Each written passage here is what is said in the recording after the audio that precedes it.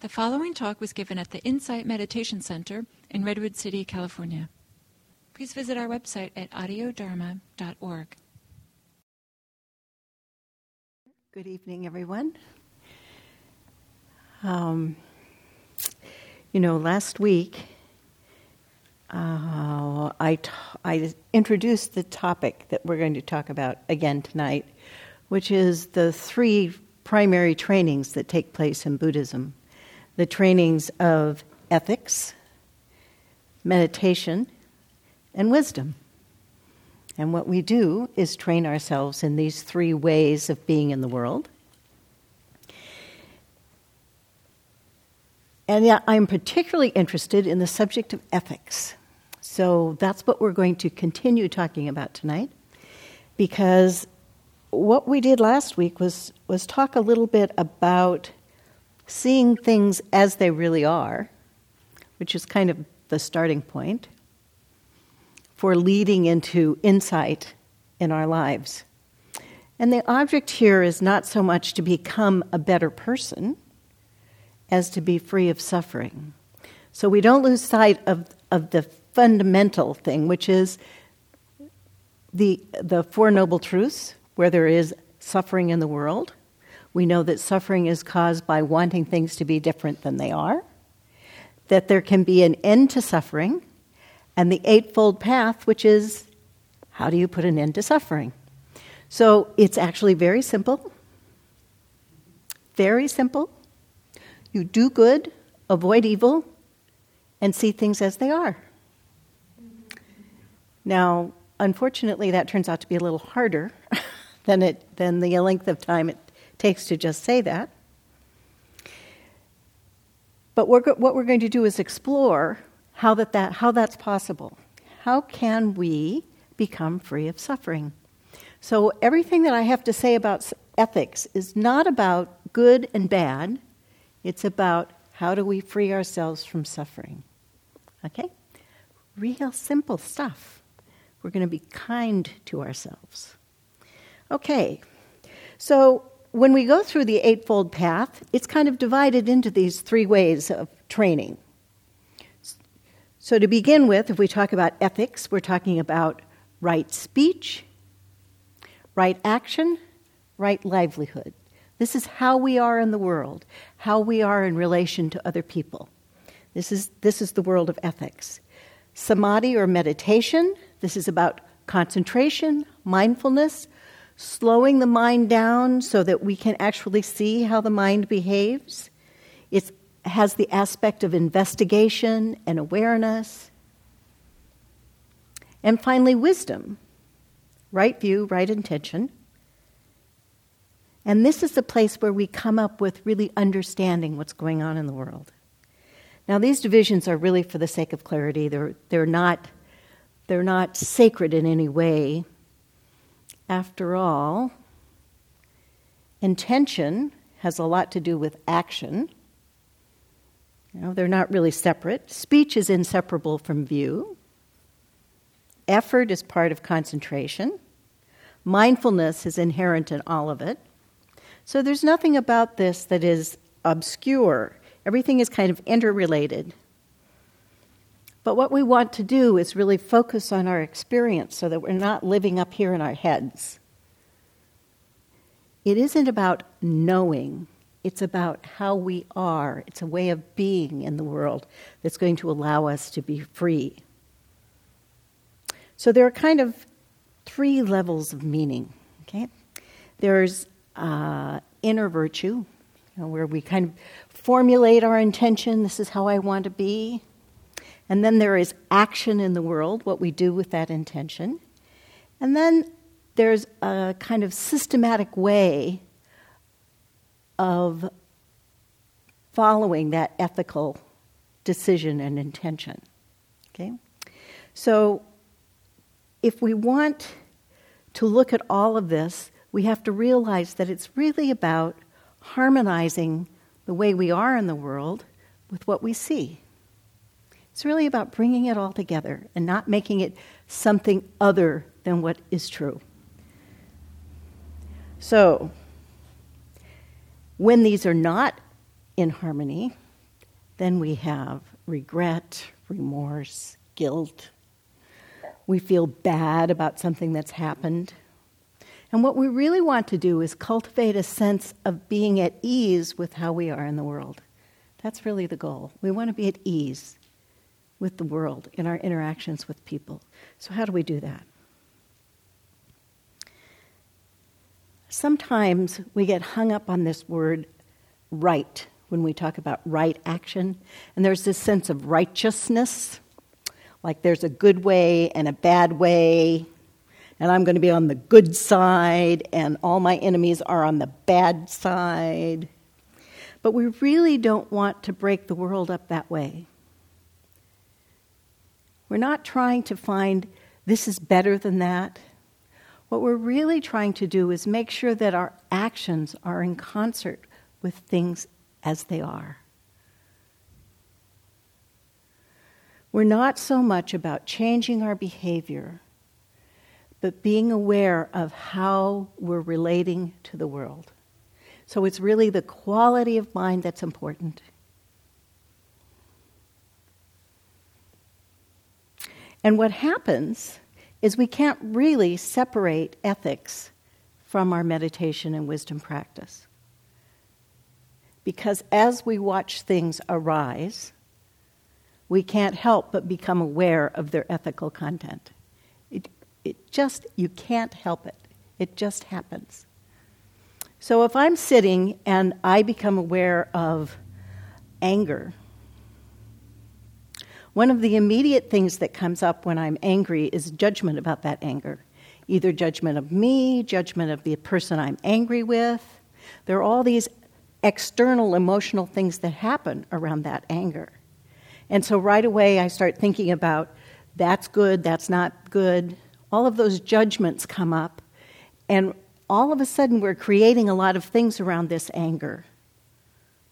We can't really ignore it. So the object here is to figure out what's going on, find out what's really true. Maybe I'm angry because I'm actually afraid. And maybe I'm afraid because of something somebody said or something somebody did. And what I'm trying to do is be aware of that, okay? We want to be aware of that. So as you go along, what you discover when you start paying a lot of attention is that anger is something that hurts.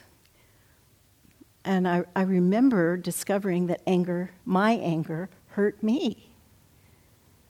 And that was really remarkable.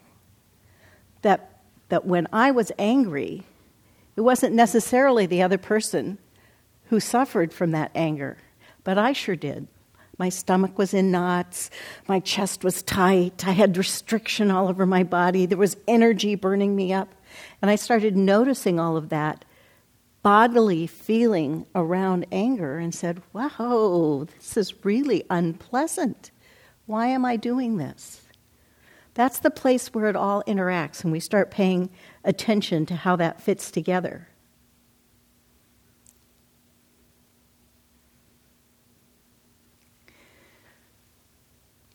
So if you remember last week, we talked about the Buddha's advice to his son, Rahula, on the subject of paying attention to your anger, your actions, before the action, during the action, and after the action. This 3-part investigation of what's really going on comes out over and over again. So one of the ways that we talk about ethics in Buddhism is to talk about the 5 precepts. So in the 5 precepts, we list kind of the basic way that we want to interact with other people. And when we list these, we don't list them as commandments or instructions. You know, you should be this way, you should not be this way. We really introduce them as, for the sake of training, I vow to refrain from killing. That doesn't sound so bad. For the sake of training, I vow not to harm other beings. The first one is really about non-harming. And in the end, all of them are about non-harming. All 5. Non-harming. Non-harming. The second one is not stealing, not taking what is not freely given. The third is to not speak falsely. The fourth is not to abuse my sexuality. And the fifth is not to engage in intoxication. So if we look at all of these, none of these is particularly surprising, but all of them have something to do with purifying the quality of our mind. They all have something to do with how we are in the world. So if I adopt a way of non-harming, what does that mean for me? How does that manifest itself? I have the intention. How does it show up in the world? And what are the consequences of that? So today, someone said to me, there's a new threat from Al-Qaeda. We're now 3 days away. Today is September 8th. We're 3 days away from the 10th anniversary of the falling of the World Trade Center towers in New York City. And this trauma in the U.S. is really pretty great. Well, so now there's a new threat that on the anniversary of this, there's going to be another major terrorism act. Now, I heard that, and I thought, well, that doesn't surprise me that there's a threat. If all of us are remembering this anniversary, what does that mean? But the real question is, what does that arise? What does that cause to arise in your mind? Does it bring forth anger? Does it bring forth fear? Does it bring forth a desire for revenge? Does it bring forth curiosity? So if I'm interested in non-harming, how do I meet that piece of news? How do I feel about it? What is the internalization I have about it? And then what do I entertain in my head? What are the thoughts that I start cycling around? What we want to develop is the habit when we see something arise in our minds that is harmful, we're able to say, I don't want to live there. I don't want to live with that. I don't want to be that way. I'm going to let that feeling go. I'm not going to feed myself revenge fantasies.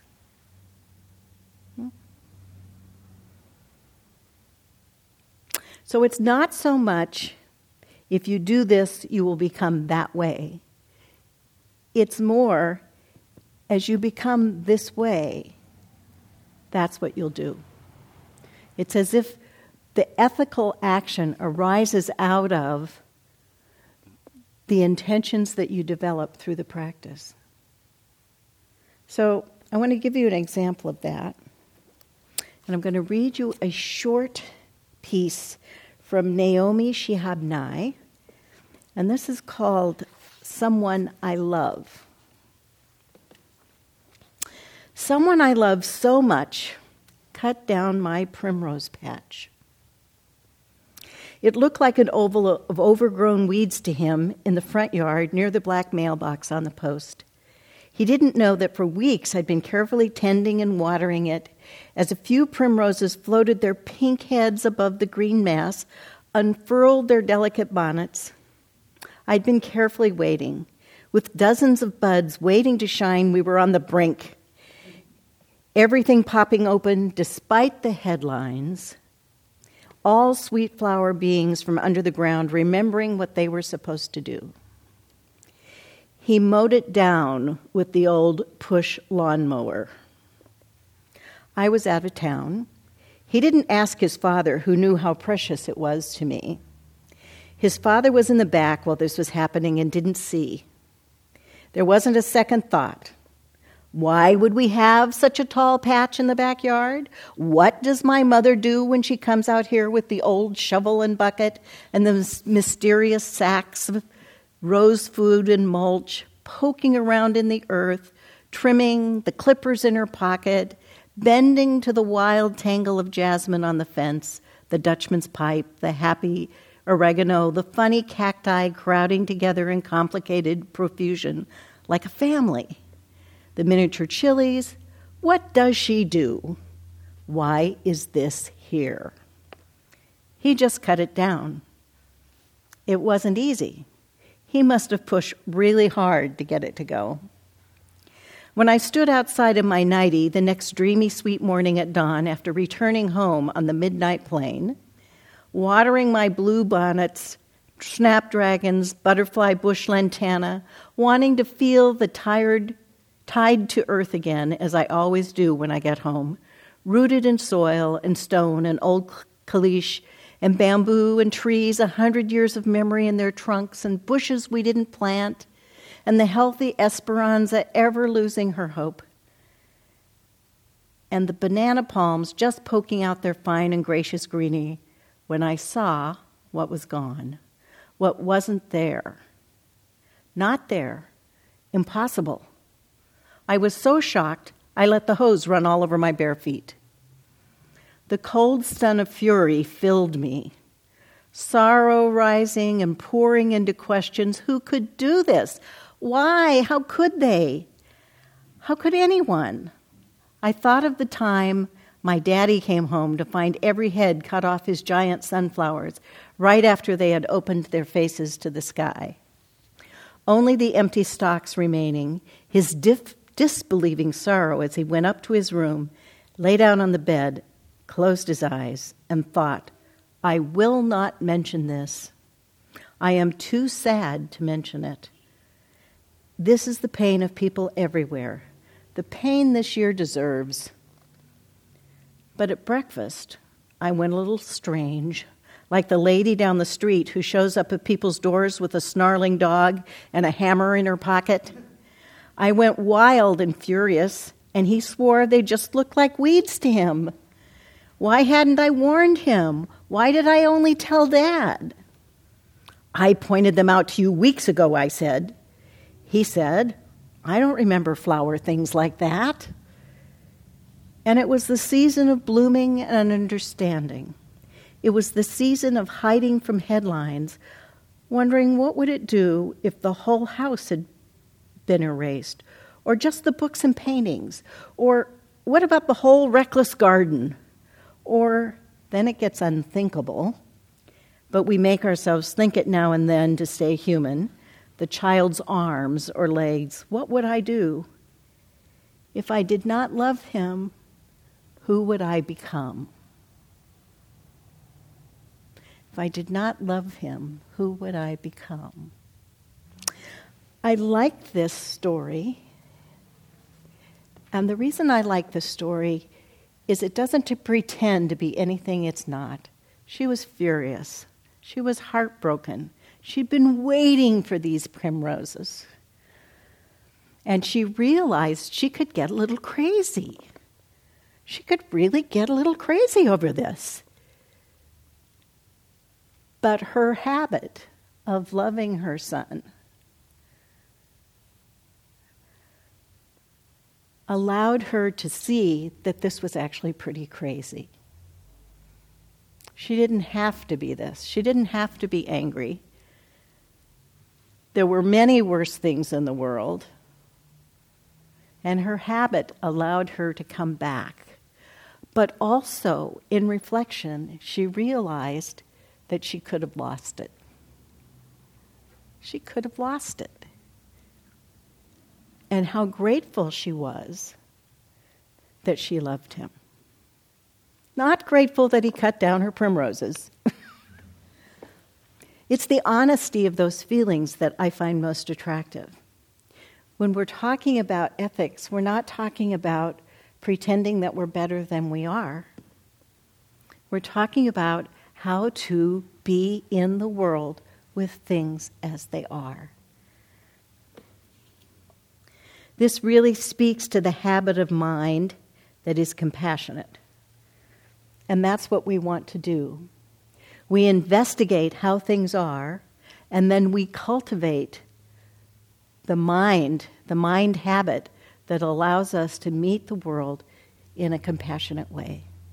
That's the whole idea behind ethics in Buddhism, It isn't about right or wrong, good or bad. It's about maintaining a quality of mind that allows us to avoid suffering.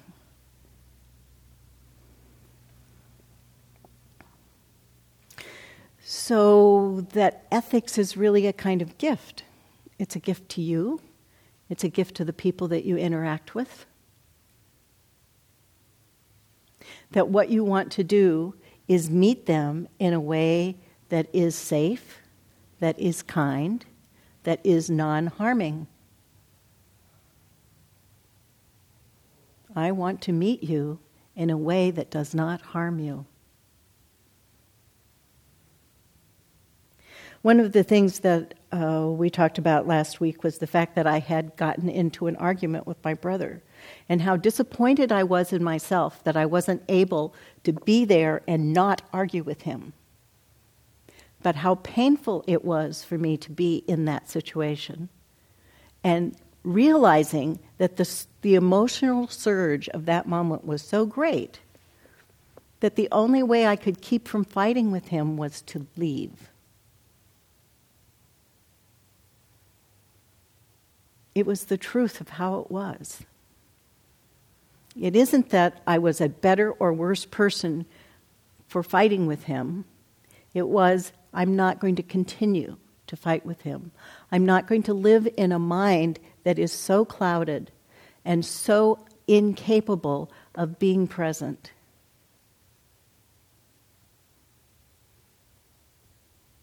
It isn't about how good on any kind of scale. It's about maintaining a quality of mind that allows us to be free of suffering. That's what we're looking for. So it's really a heightened awareness of what's happening.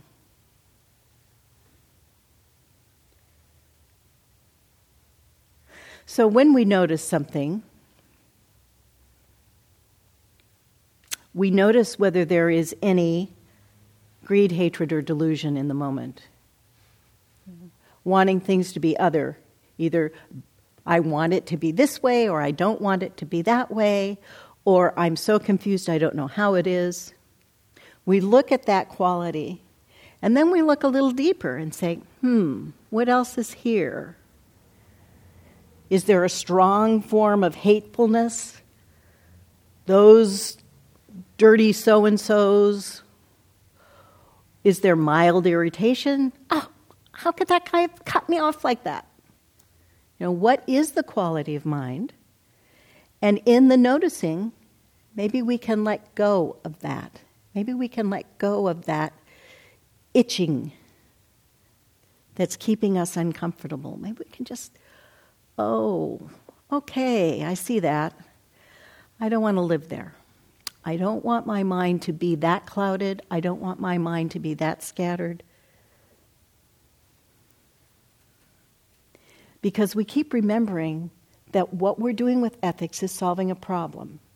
And the problem is suffering. That's it. So what is it going to take to relieve the mind of that grasping, snarly feeling that we have? And encouraging the mind of openness and freedom and kindness. What do we have to do? So we just keep asking. We ask before, what is the intention? We ask in the action, what is the action? We ask in reflection, who is harmed? Am I harmed? Are you harmed? Is either of us harmed? If there is no harm, the action is fine. Do I benefit from this action? Do you benefit from this action? Do we both benefit from this action? I'll do this again. It isn't about good or bad. It's an unusual way of looking at ethics, actually. It's not about a set of imperatives. It's not about determining right or wrong. It's not about assigning blame. It's not about assigning praise. It's about being easy in the way we are in the world.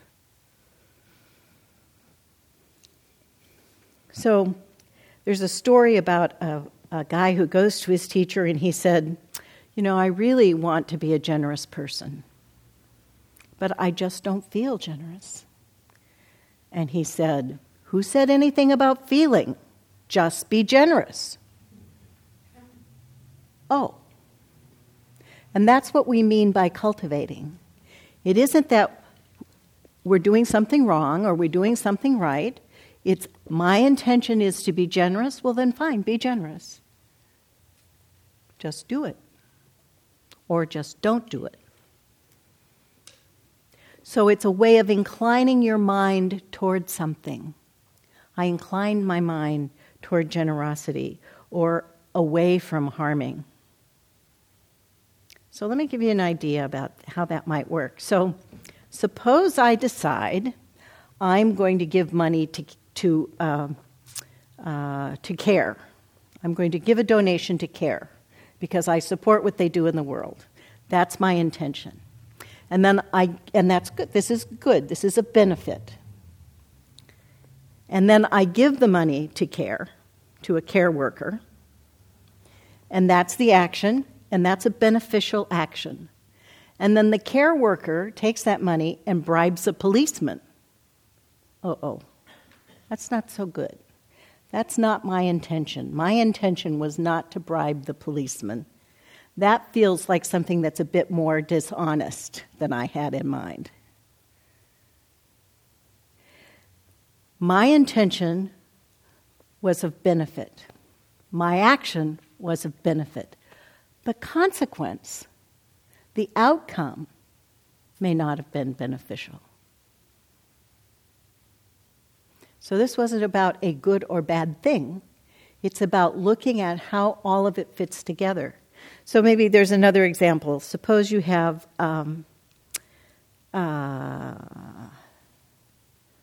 let's take something that happens in many people's lives. You decide that you're going to do something for someone because they're in need, and you really care about this person. So you're going to support them. And so you give them money.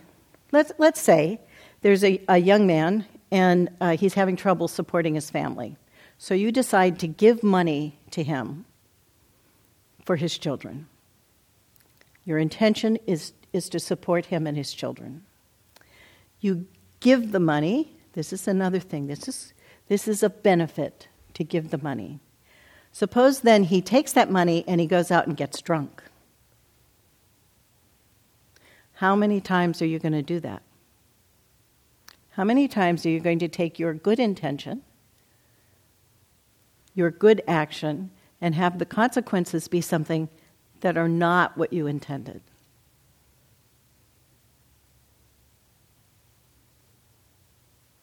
That's interesting. That's something to consider. That's something to say, how am I in the world? What's the net effect? And maybe it changes. At this point, there's something in my life that I did an act of generosity for someone. And it's, maybe it was the right thing at the time, but the consequences are very far from my intention. And now I'm having to untangle that. And it's very painful to decide, well, what is the generous thing to do? Is the generous thing to stop that? Or is the generous thing to continue that? And how do you determine whether it's compassionate or foolish or destructive? How do you make that decision? So the interesting thing about Buddhist ethics is because you don't get a this is good, that is bad answer, you actually have to make choices. You have both the freedom and the responsibility of the choices that you make. The freedom and the responsibility of the choices you make. Both things are there. So suppose you do something and you're not really very pleased with the outcome. Or maybe you do something and you've got a really good intention. My intention is to help you. My intention is to help you be more attractive. I think that pair of pants really makes your butt look big. Now, The question is, was that a good thing to say or a not so good thing to say? Was it beneficial or not beneficial? Was it kind? Did it need to be said?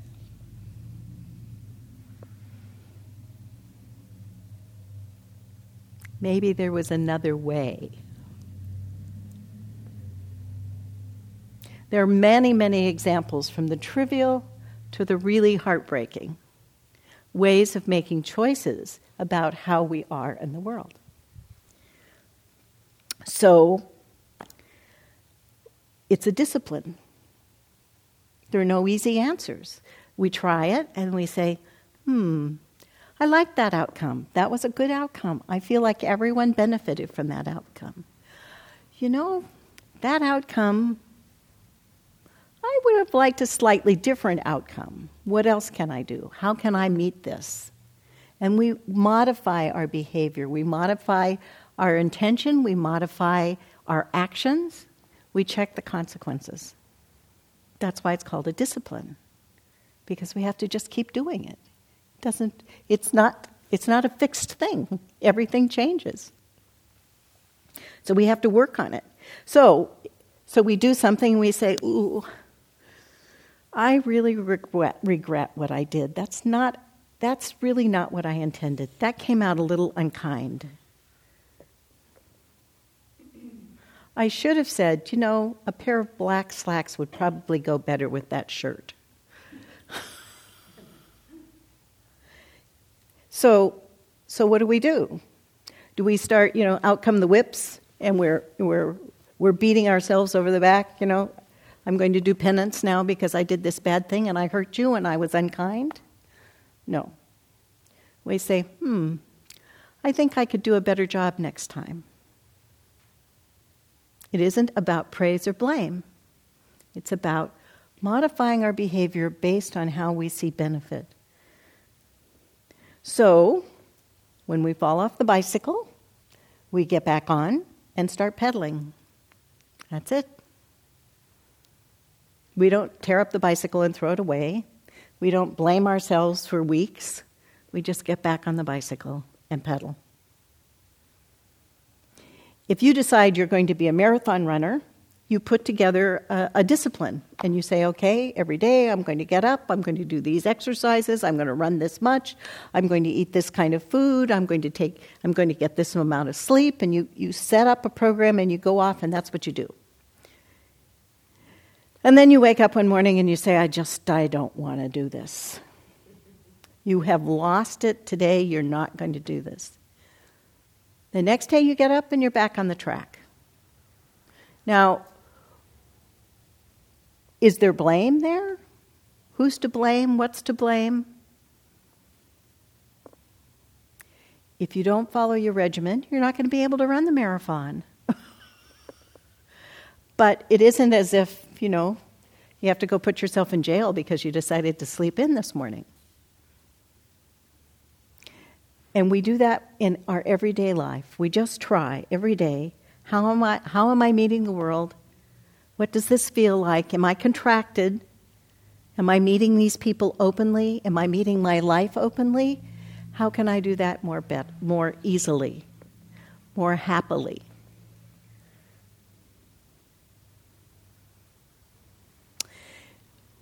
When we think about the 5 precepts, they're usually listed in a very negative way. I vow to not harm, I vow to not tell lies, I vow to not misuse my sexuality. Everything is kind of a negative thing. So Thich Nhat Hanh put together the same set of precepts and did them in kind of a more positive way, because what we really want to do is cultivate this sense of ease and compassion in our lives. So he recommended it this way. Instead of I refrain from killing, I have a reverence for life.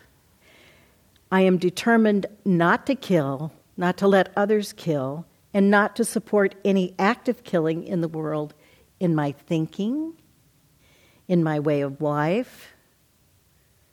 Seeing that harmful actions arise from anger, fear, greed, and intolerance, which in turn come from dualistic and discriminating thinking, I vow to be more open. Rather than I vow not to steal, I intend to practice generosity. In my thinking, speaking, acting.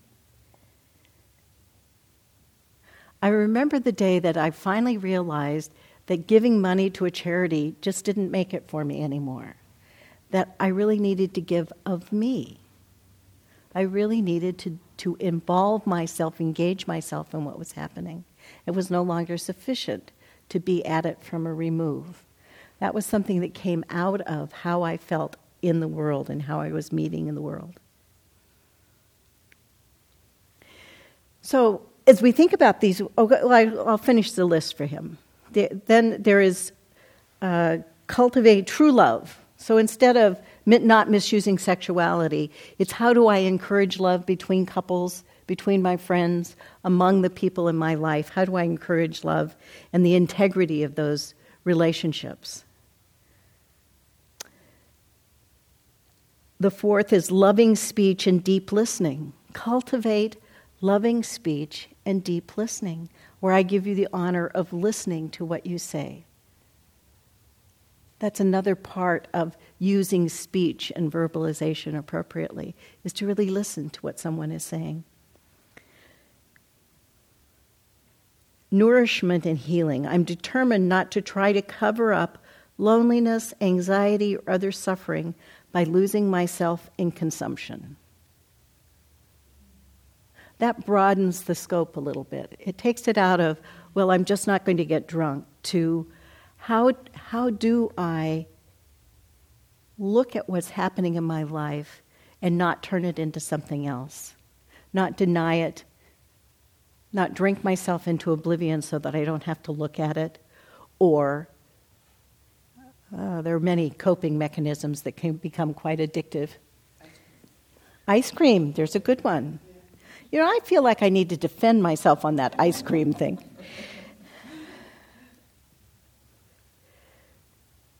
So one of the things I want to say to you is the practice of sila, ethics, can change your life. Don't take it on lightly. It can change your life. There's a story about Bhutan. And you may have heard this. Bhutan is a small country in Asia in the South Himalayas. And this country has, instead of measuring their gross national product, they measure their gross happiness product. It's a Buddhist country. And they make a very big deal of running their government on Buddhist principles. And those are principles of not harming. And they want to measure whether people are happy. And so they send out these surveys every year to measure whether people are happy. And they're just wonderfully happy. Everything is just wonderful. However, this year, they published a story that when they went out with the survey, one of the things that they were shocked to discover is that 70% of women believed that it was okay to be beaten by their husbands if they fought with them, neglected the children, burnt dinner, refused sex. I mean, really? It was okay to be beaten? In some parts of the country, 90% of the women believed that it was acceptable. In the major city in Bhutan, the largest city, only 50% of the women believed that it was okay, that they deserved to be beaten if their husbands didn't like what they did. And the minister who was in charge of happiness was absolutely shocked. He said, no, this is a country that believes in nonviolence. How can this be? This can be because despite their intentions, the culture was such that it was a male-dominated culture that dominated women. And calling it Buddhist wasn't good enough to get rid of that. So until they are able to cultivate the cultural condition that women do not deserve to be beaten by their husbands, that's going to stay there. So that's the challenge. It isn't just about making the decision. It's about making the decision, checking the action, checking the outcome. Is this of benefit to me? Is this of benefit to you? Is this of benefit to both of us? This is the central question.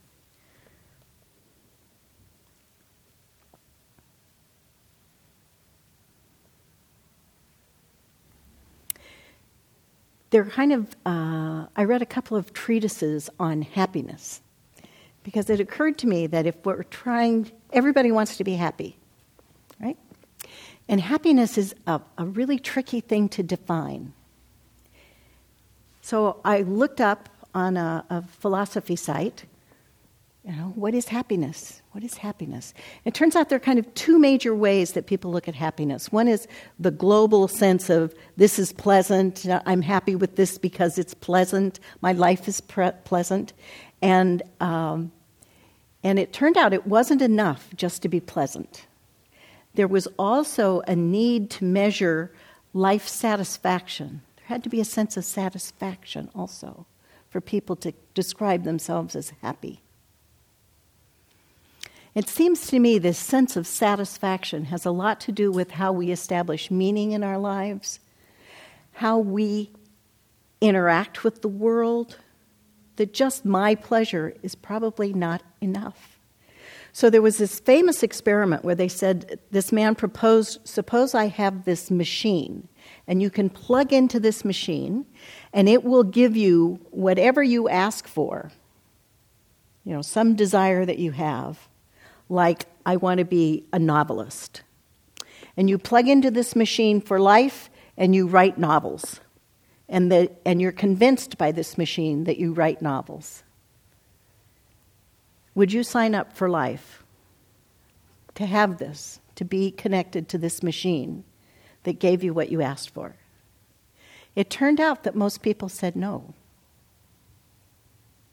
Most people said no. Because really it wasn't enough to write a novel. You want to write a great novel. There's this sense of wanting a satisfaction that arises out of your own actions, your own intentions. And this ownership for your life is ethics. I own the way I am in the world. I take responsibility for the way I am in the world. And I do that by seeing what is true, not harming, promoting compassion. So those are my thoughts on ethics. And I wonder if you have any comments, questions, objections. You want to stand up and shout?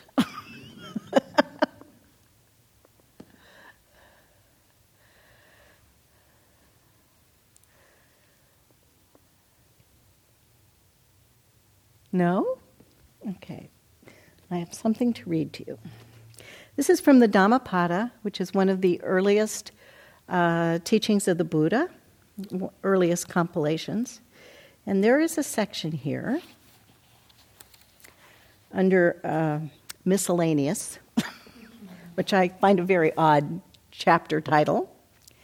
And here it is. If, by giving up a lesser happiness, one could experience greater happiness, a wise person would renounce the lesser to behold the greater. Those who seek their own happiness by causing suffering for others are entangled with hostility. From hostility, they are not set free.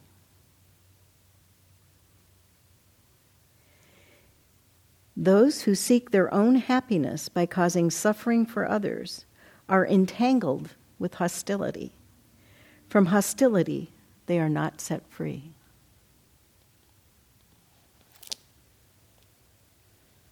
The real benefit of ethics is to not be entangled in suffering. The real benefits of living an ethical life are to free ourselves to be open to our experience so that we can receive our experience, reflect it back, not be entangled by it. We can live with the fact that life and everything in it is impermanent because we don't become invested in whether it's good or bad. It simply is. We see things as they are. We welcome things as they are. And in this honesty, we can behave in a way that allows us to be of benefit to ourselves and to others. May you all find this benefit in your lives. Thank you.